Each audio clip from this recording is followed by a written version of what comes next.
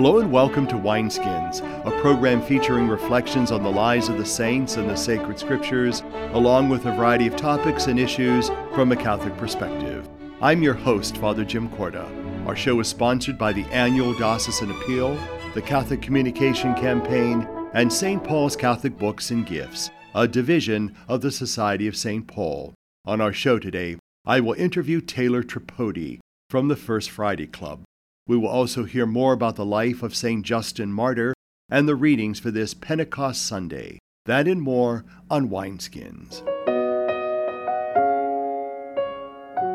In our current issue today, we will hear from Bill Joyce on Cursillo. Joining me again is Bill Joyce, who is the lay director for the Cursillo movement here in the Diocese of Youngstown. Welcome back to Wineskins. Thank you, Father. It's great to be here. You know, Bill, last time you were here, you told us about an upcoming women's weekend for Cursillo, and we certainly thank the women who participated in that, and for those many people of the Cursillo movement who helped put that on. I'm sure it was a wonderful event. Yes. What I'd like us to talk about today is kind of the history and the purpose of the Cursillo. We know that it came from Mallorca. Give us briefly, in a nutshell, about that. Cursillo was started by Eduardo Bonin and Father Sebastian Gaius in the 40s in Spain on an island, Mallorca. It really was designed to be a weekend that brought people closer to Christ. And the word Cursillo means short course or little course. The full title of Cursillo is Cursillo de Cristiandad, and it's basically a movement of the laity within the Catholic Church. You know, what I'd like us to kind of segue into is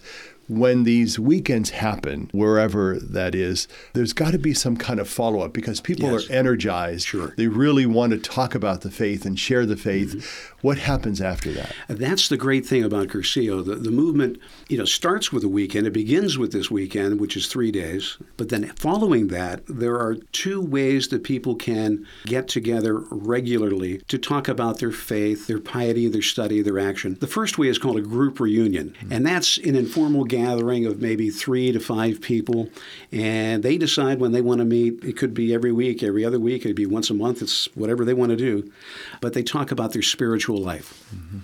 The second way is called an ultrea, and ultrea in Spanish means onward, and it's a way for these small group of unions of 3 to 5 people to get together with other small groups regularly, and then they encourage each other and talk about their spirituality.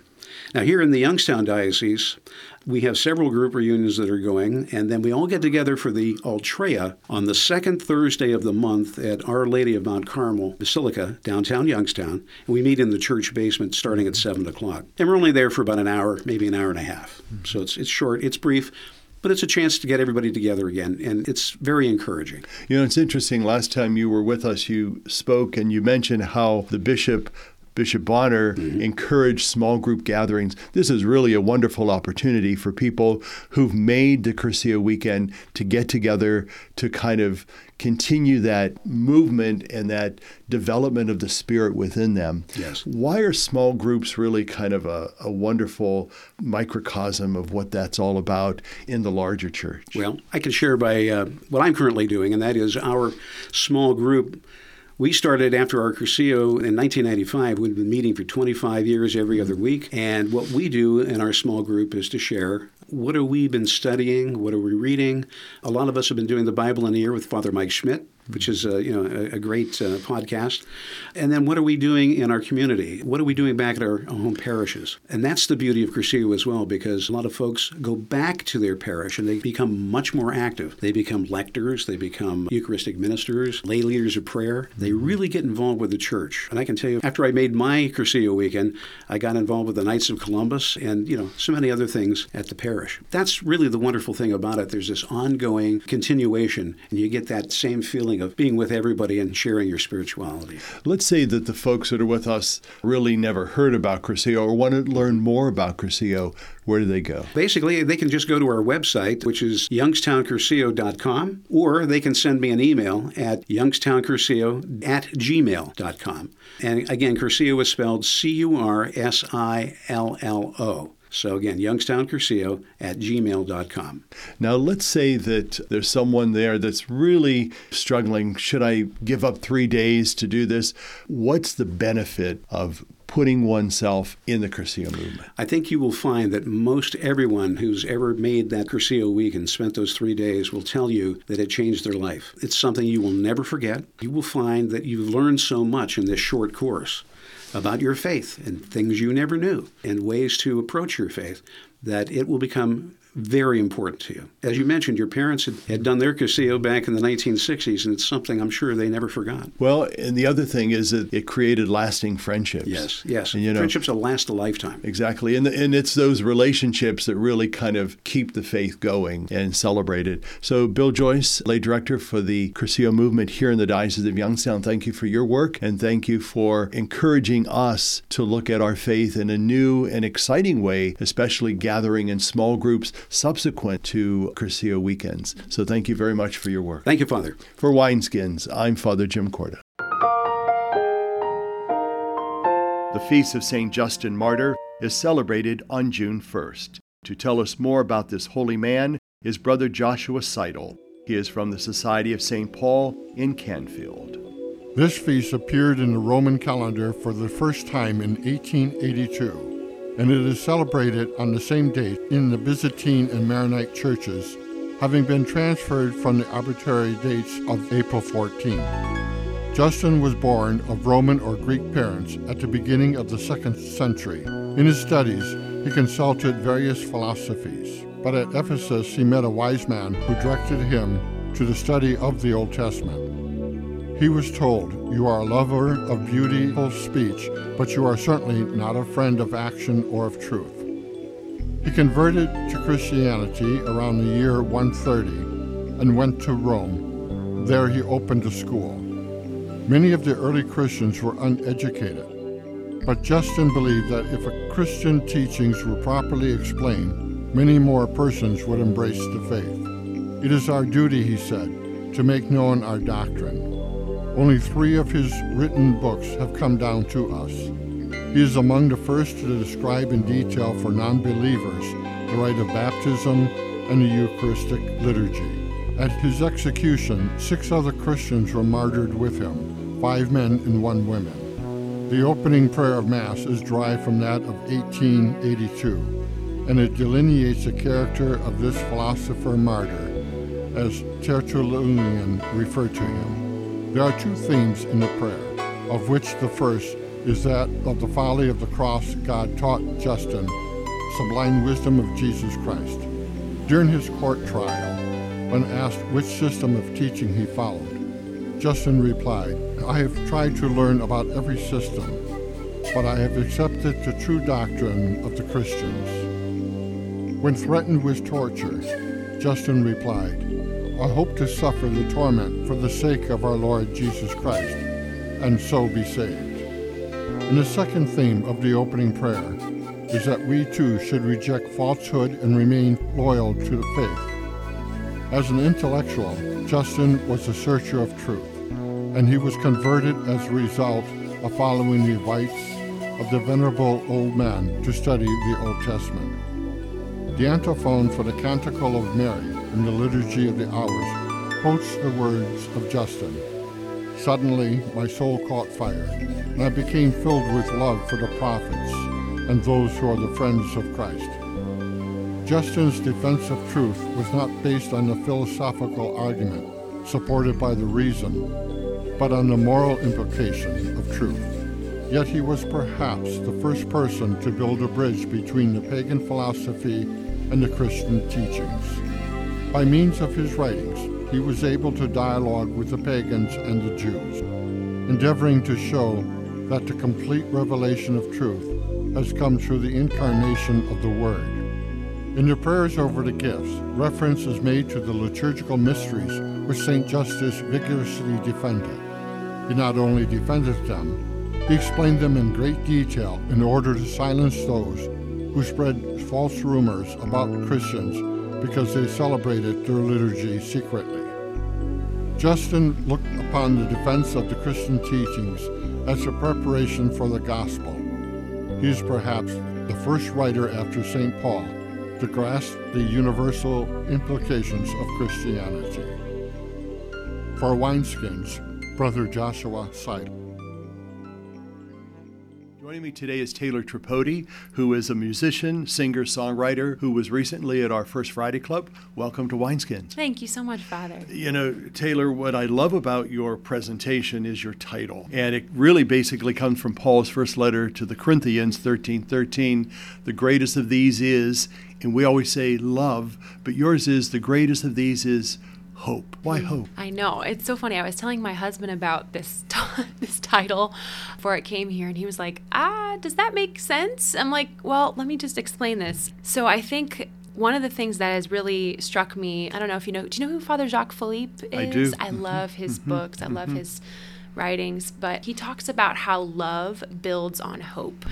And so I kind of look around at the world that we live in today, and there's just a lot of darkness. And one thing that Father Jacques Philippe mentions, which I'm going to mention a little bit in my talk and my presentation, is that without hope, love grows cold and love grows stale. In fact, love oftentimes cannot grow and even exist in an environment where there's no hope. And so obviously we know that the theological virtues, they build on each other. And of course, the greatest is love, obviously, because otherwise the Lord would not say that. But I really want to emphasize that virtue of hope just at this time where it feels like there's a lot of chaos in our world. And I think that hopefully that when you create an environment of hope and when you instill hope in people, that gives them room to love. You know, it's interesting as you were talking, the one thing that does come to my mind is that we do live kind of in a dark world at times, and it's a very complex and complexing world also, and how many people have no hope, whether they're homeless, they're unemployed, they're underemployed, they're struggling to make ends meet, and so that virtue of hope is really nowhere to be found. And so it's kind of a desperation sometimes for people. What can you do through your gift and ministry of music do to bring this hope alive in people again? Yeah, so I know this sounds pretty simple. As you mentioned in the beginning, I'm a singer-songwriter, and I really believe that the Lord has given me this gift to instill hope in people. It's also funny, too, because I grew up in a home where my parents run a ministry, and their full-time job is Cornerstone of Hope, actually. That's their name of their ministry. And so I grew up, my brother passed away when he was 3. I was 6 years old when that happened, and it changed my family so much, and as grief often does, as trauma often does. And so I've just seen how God can take something super horrible and even like it seems like there is no hope at the time, and he can just, through his grace and through his goodness, he can transform that, and he can bring something very beautiful out of it. The Easter season, which is an important part of who we are as Christians that we celebrate, really does kind of remind us through the resurrection of Jesus that we are people of hope. We are people of faith and ultimately love. But what do you tell people through your music who just have a hard time getting beyond the struggles of this world? Because we all have issues, we all have struggles, but yet there's that light at the end of the tunnel. How do we keep our eyes focused on that light? Yeah. So I think one of the songs that I've written, well, you know, I kind of try to weave that theme of hope throughout a lot of my music, but one song in particular, it's based on a lot of the spirituality of Saint Therese, which is just trust, like childlike trust. And I think a lot of times when you're in the pits of despair, there's really nothing left for you to do but just kind of surrender a little bit and just trust. And so I feel like, and I'm not sure if that, hopefully that answers the question, but when you're trying to get through something really difficult, it kind of leaves you, or at least my dad always would say it, like brings you to your knees, you know? And my dad always says, when God brings you to your knees, you stay there, right? You stay on your knees and you look up. And so I think like really through my music and through, you know, my own encouragement to other people would be to simply just like trust in the Lord and just allow yourself to get to your knees, which you probably already are there if you're really in a desperate place, but just to stay there and allow the Lord to guide you through that and to let that be a moment of childlike trust. You know, I love that image about being on your knees, because it reminds me of, and you've been to Israel, I understand, the Church of the Nativity in Bethlehem. The door is very low, so you literally have to get on your knees to kind of crawl through. And I think the reason it was built that way is to keep the marauders from entering the sacred space of the church on their horses, which they have done to disrupt services. And so it brings us to our knees. This birth of the Savior really brings us on our knees. And that is the only stance that we have before God, is to bow down, is to be on our knees, is to surrender. And I love that image that you mentioned, surrender everything to Him. Because once you do that, then you can feel yourself being filled up with hope. Absolutely. In the Spirit. Family obviously has a lot of influence for you because you come from a large family. Yeah. So talk about your family for a few minutes. Oh my goodness. Well, growing up, for those of you who don't know, I'm the oldest of 9. And so it's pretty crazy. And I would even say in most people's circles, 9 kids is still a lot, I would say.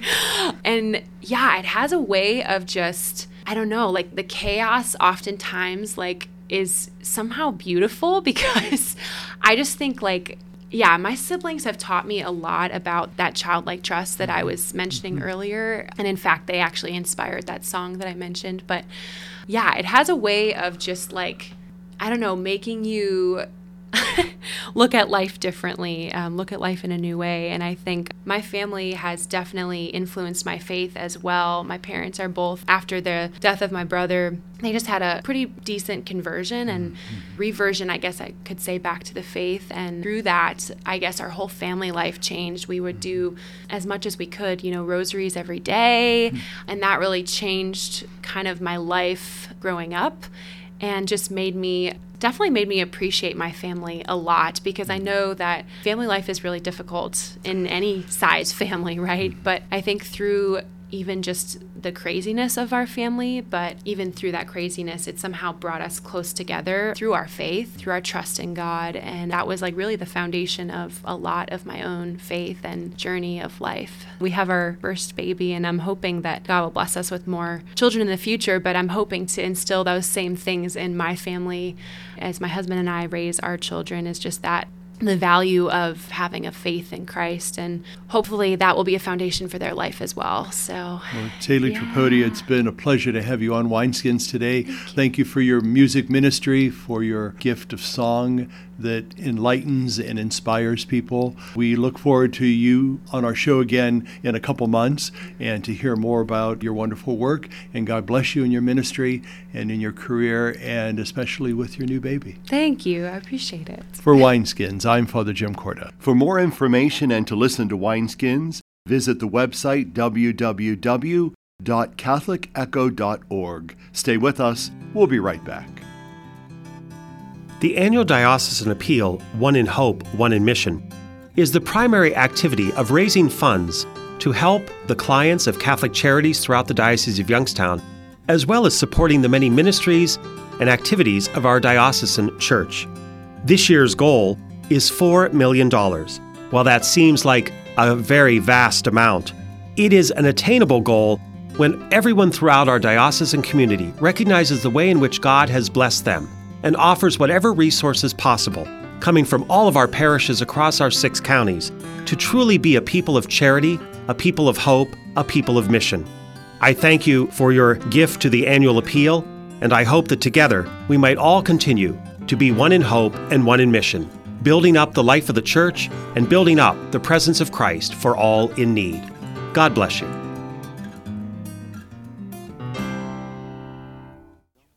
Church World Service believes that being self-reliant is a joy everyone should share. So around the block or around the world, share the joy. Our song today is by the Daughters of St. Paul. It is from their CD entitled Handmaiden of the Lord.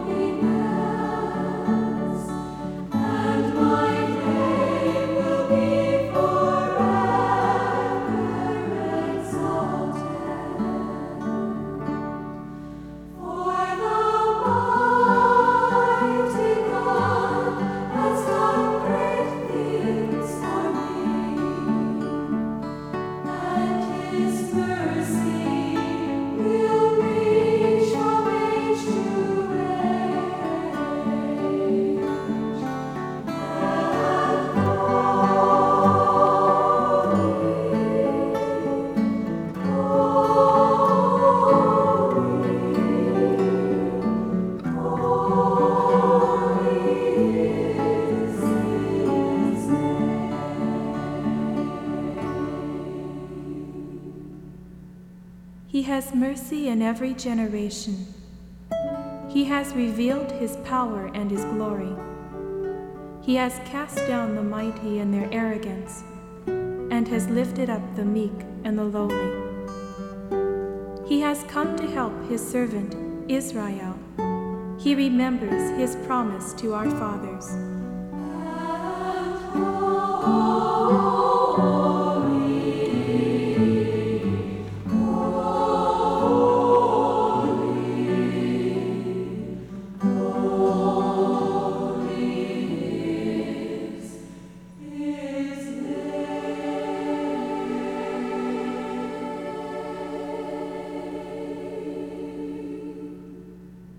Our scripture reflections for this Pentecost Sunday will be by Father Matthew Rohrig. He is from the Society of St. Paul in Canfield.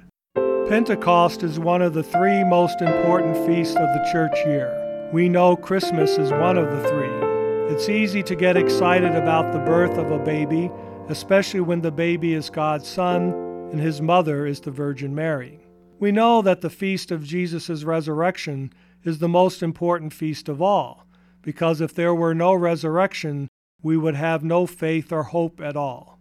But Pentecost, the third most important feast, seems like another ordinary Sunday. Let me give you a little history of Pentecost. It was not invented by the church. The Jews were celebrating Pentecost about 3,000 years ago.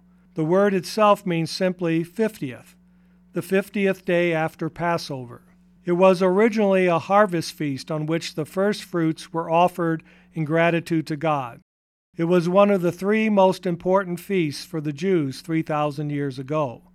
It later came to be celebrated as the anniversary of the giving of the law to Moses on Mount Sinai. The Jews were celebrating that feast when the Spirit came on Jesus' followers. It was 50 days after Jesus' resurrection. And so we still celebrate the coming of the Spirit 50 days after Easter. Pentecost wasn't just a big event for the first followers of Jesus. It is important for us too, because the Holy Spirit is important in our lives today. Symbols help us picture the Holy Spirit, symbols such as a dove or tongues of fire. But like the wind, the Holy Spirit can be known by us only by what the Spirit does. We must not think that the Spirit wasn't around before Pentecost. The Spirit was always, because the Spirit is God, the third person of the Trinity.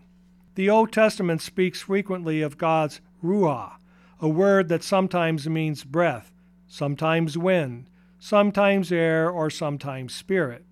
It was God's Ruah that brought life and order out of chaos at the beginning of creation. In the New Testament, the work of the Spirit is more clearly defined. For example, at the Annunciation, Mary was told she would conceive by the power of the Holy Spirit, and that same Holy Spirit shows up frequently during the life of Jesus. One of the things the Spirit did on Pentecost was to give the apostles courage and a special gift of tongues so that they would be able to preach about Jesus. Thus, we rightfully call Pentecost the birthday of the church, because when they started to preach, many people were converted to Christ.